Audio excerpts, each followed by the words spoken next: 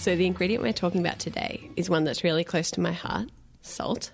Mm-hmm. It's a mineral, and it's one of the oldest forms of food seasoning there is. So I have a personal gripe about salt and seasoning. I think there are two kinds of people in the world, those who taste food and then season accordingly, and those who season the shit out of food before they even taste it.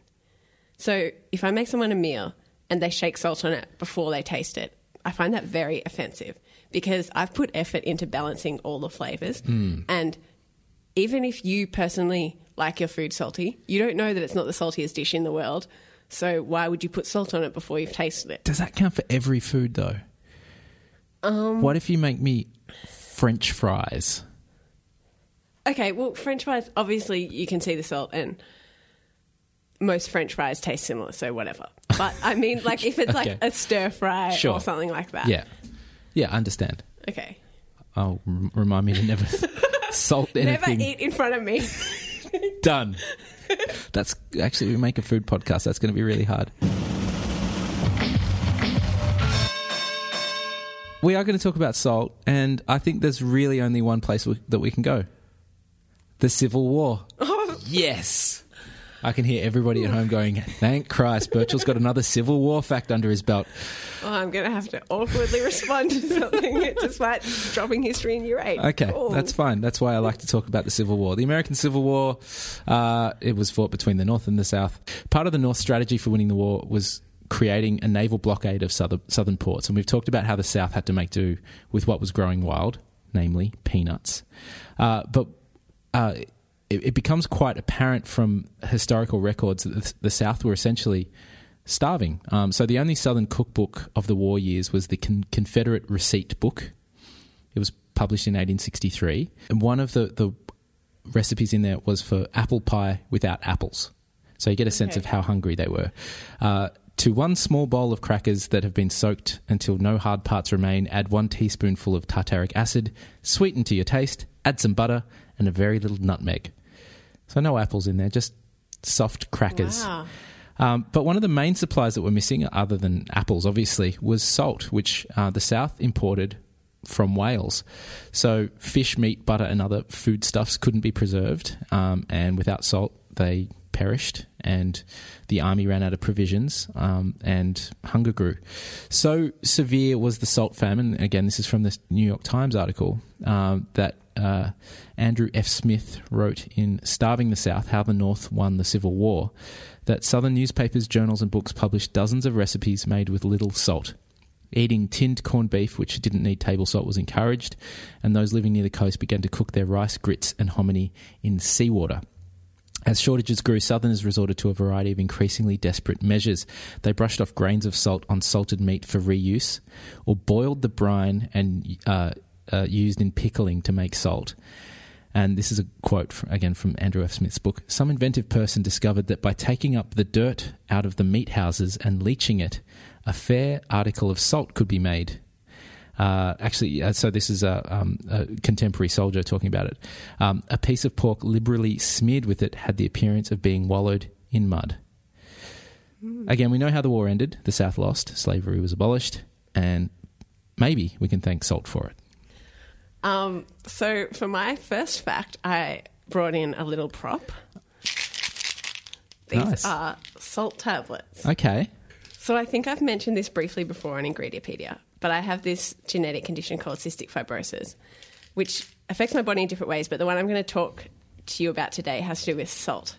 So when people with CF sweat, it's like the same as when anybody else sweats, except when the sweat travels towards the skin, the salt isn't absorbed back into the blood.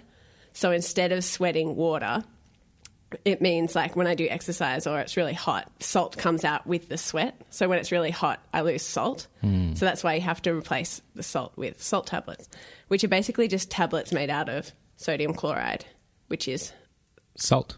Yeah. So they're like really fine salt. So I'll show you. And they taste so salty. And you usually have to have like 5 at a time. So it's like really hard to swallow them sometimes. Can I pass one over? All right, so it's just a tablet made out of salt. Okay. Yeah, you can keep that if you like. Thank you. Can I? Smells like salt. Yep. Yeah, but I don't know if this is gross or it's the kind of thing I shouldn't be sharing on a podcast.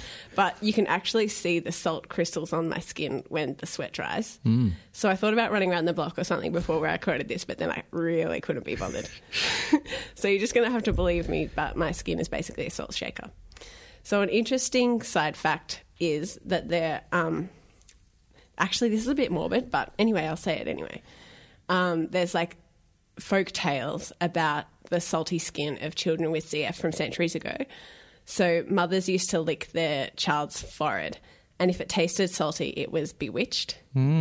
So now we know that those kids had CF, but they didn't know that at the time. Yeah.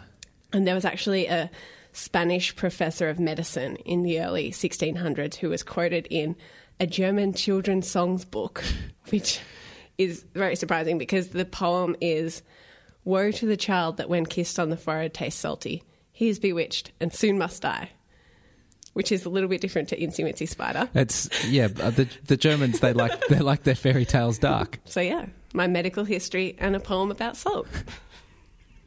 All wrapped up in a neat little pill. Okay, I'm going to talk about a fad, and I guess we're going to witness the entire spectrum of this fad, the anatomy of a fad. And that fad that I want to talk about in the salt episode is salted caramel. Oh, yes. You're still pro salted caramel, Em? So pro. You don't think it's over? No, because it tastes so good. Okay.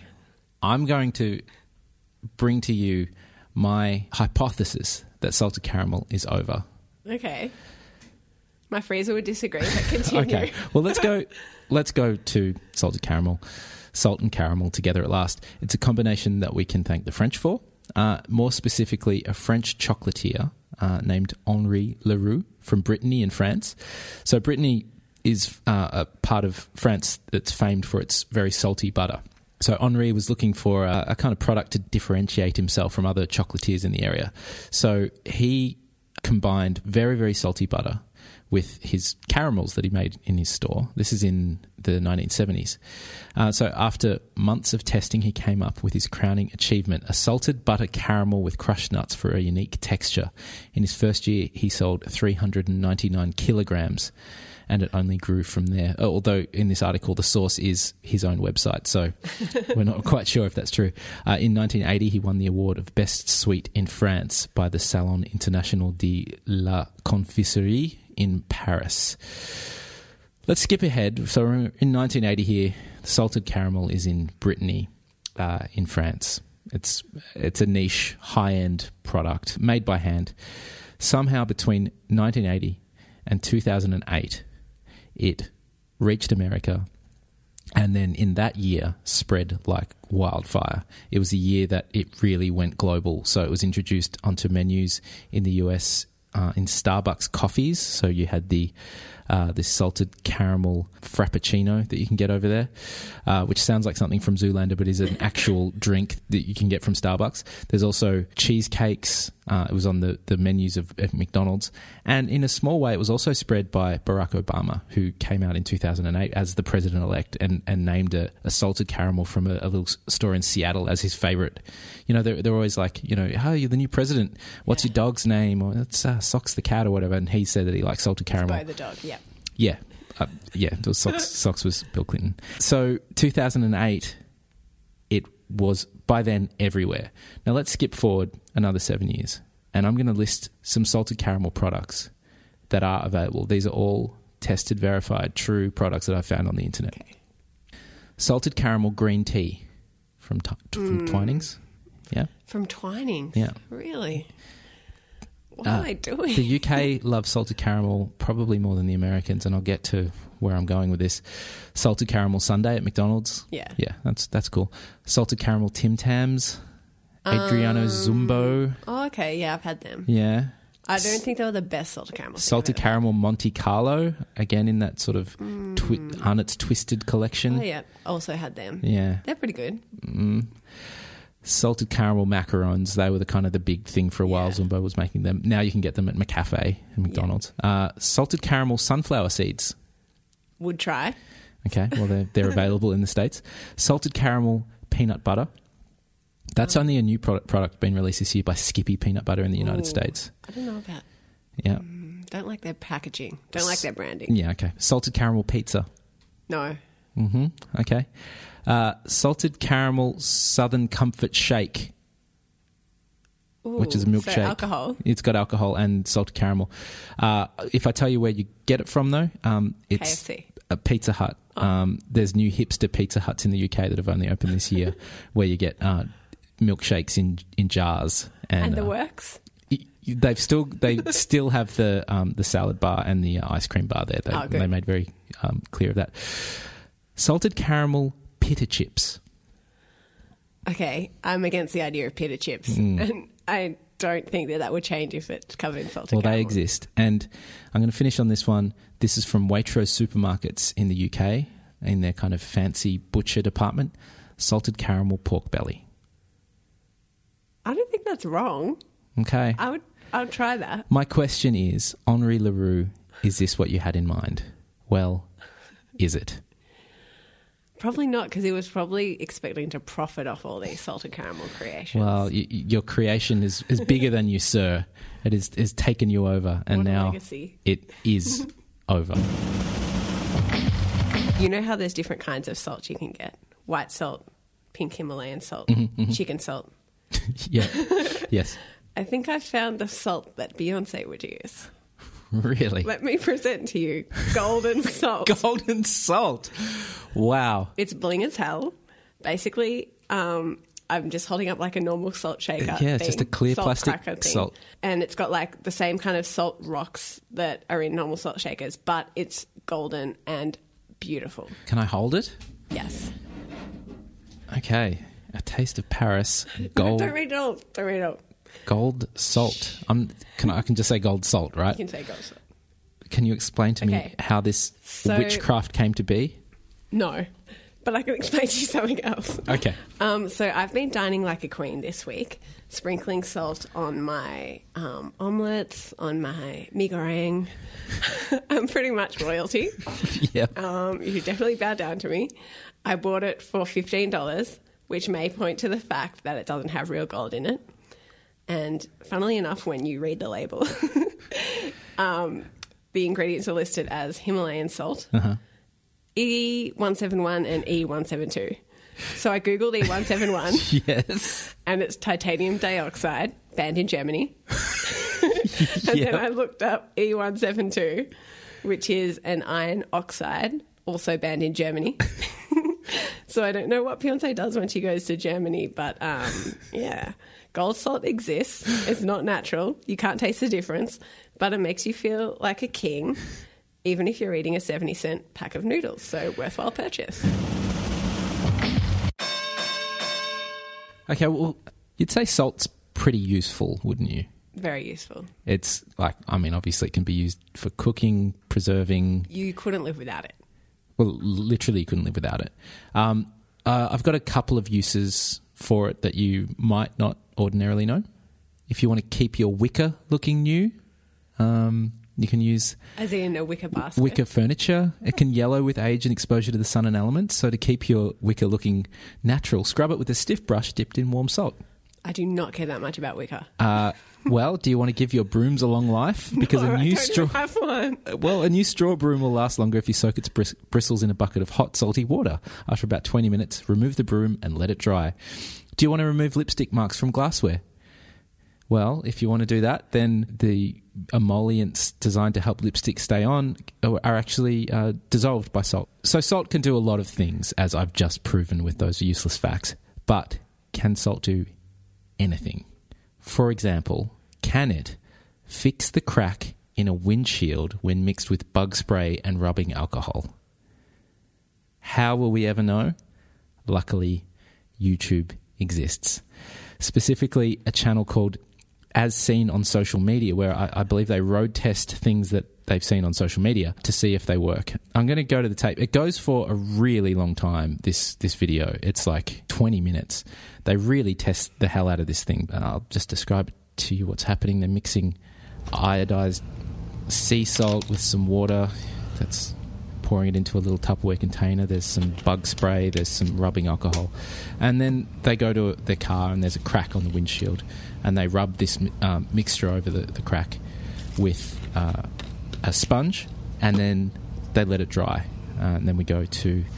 I'm not sure this nice lady's name, but this is her reaction to the test. This window repair that a fan of ours shared, it consists of bug spray, water, salt, and rubbing alcohol.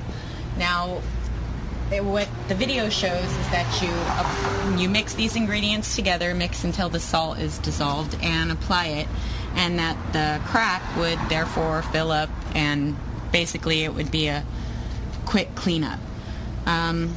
Obviously, it doesn't seem to have worked. It hasn't worked. I'd say this really is just a fail. Yeah. That's why you should never trust the internet. Yeah. Just one final word from our host. I would just say no. We really wanted this one to work. Unfortunately, it didn't. Thanks for watching. Thanks to... Whose car was it? I don't know. I hope they didn't break it specifically for their episode of As Seen on Social Media. It's had 657,000 views, this video. And I just really liked it for just how genuinely upset she was at the end. Like, she's just like, it's a fail. She proved that salt can't do everything. Well, I actually think that salt can do something amazing. I'm going to talk about a very common way of consuming salt, especially if you're a university student. Okay. Tequila shots. Ah, yes. Yep. Tequila used to be my spirit of choice at parties when I was in year 12 because I liked the ritual. I liked, putting salt on your hand, doing the shot, sucking the lime. But the reason I always chose tequila is that I'm very bad at doing shots. So before I discovered tequila, I used to do a shot and then spew instantly. Even like it didn't matter if I hadn't drunk anything before. It was just like an instant reaction. Just like a gag reflex type just thing. Like, no, bang, don't like it. Okay. So I realised when I was researching for this podcast that the reason I could do tequila shots and not any other kind of shot was because the salt and the lime masked the taste of the tequila. So the problem I had was with the strong alcohol. The history of this is that in the tequila boom in the late 19th century in Mexico, the quality of tequila was very poor and it was very cheap, which is similar to the bottles of tequila I was buying. It's a Coyote brand. I used to... It had a Mexican hat on it. Yeah. I liked that. Yeah. Mm-hmm. I did some time with that one. No, I mean the lid was a hat. Yeah. No. I really liked. No, I know. It was a tiny hat, and it always turned into a prop. You would doff the hat and say, "Ma'am." I never did that. Yeah. Look, I did that a lot. I'm not proud. Wait, I am. That was pretty funny. Okay. So the salt and lime masked the taste of the crudely made tequila. Mm-hmm. So the salt lessens the burn, and the sour lime balances the flavour, and also mutes the taste of alcohol. So apparently with higher quality tequila, having the tequila with salt is bad because it removes the flavour of the tequila, which you should be enjoying. Yeah, you want the burnt agave thing. Yep, okay. And appreciating. Yeah. And it doesn't have the intense burn that cheap tequila has. But then I realised, like, the main reason I actually like tequila shots isn't, well, apart from the fact that it makes me be able to do it, it's actually the novelty of it. So even with high quality tequila, I'd probably still want to do that. Yeah, the ritual. Yeah. It's like steps. You want food with steps in it. You want like a little bit of fun, a little bit of novelty. It's like chemistry class. It's like I'm mixing these things together. Yeah. It's like I'm on Mythbusters or something. It's fun. I don't care if the bartender hates me. I'll Yeah. have a freaking tequila shot. Come on, people. Who are these anti-tequila... Wait, why are we arguing? I think we agree. All right, so they're all the facts done. So should we recap? Yep. All right, so I spoke about replacing the salt people with CF lose through sweat with salt tablets. I talked about the salt blockades of the Civil War and how it basically starved the southern forces into submission. I brought in the blingest form of salt there is, gold salt. I talked about the end of the salted caramel fad. And finally, I spoke about why salt is part of the ritual of tequila shots.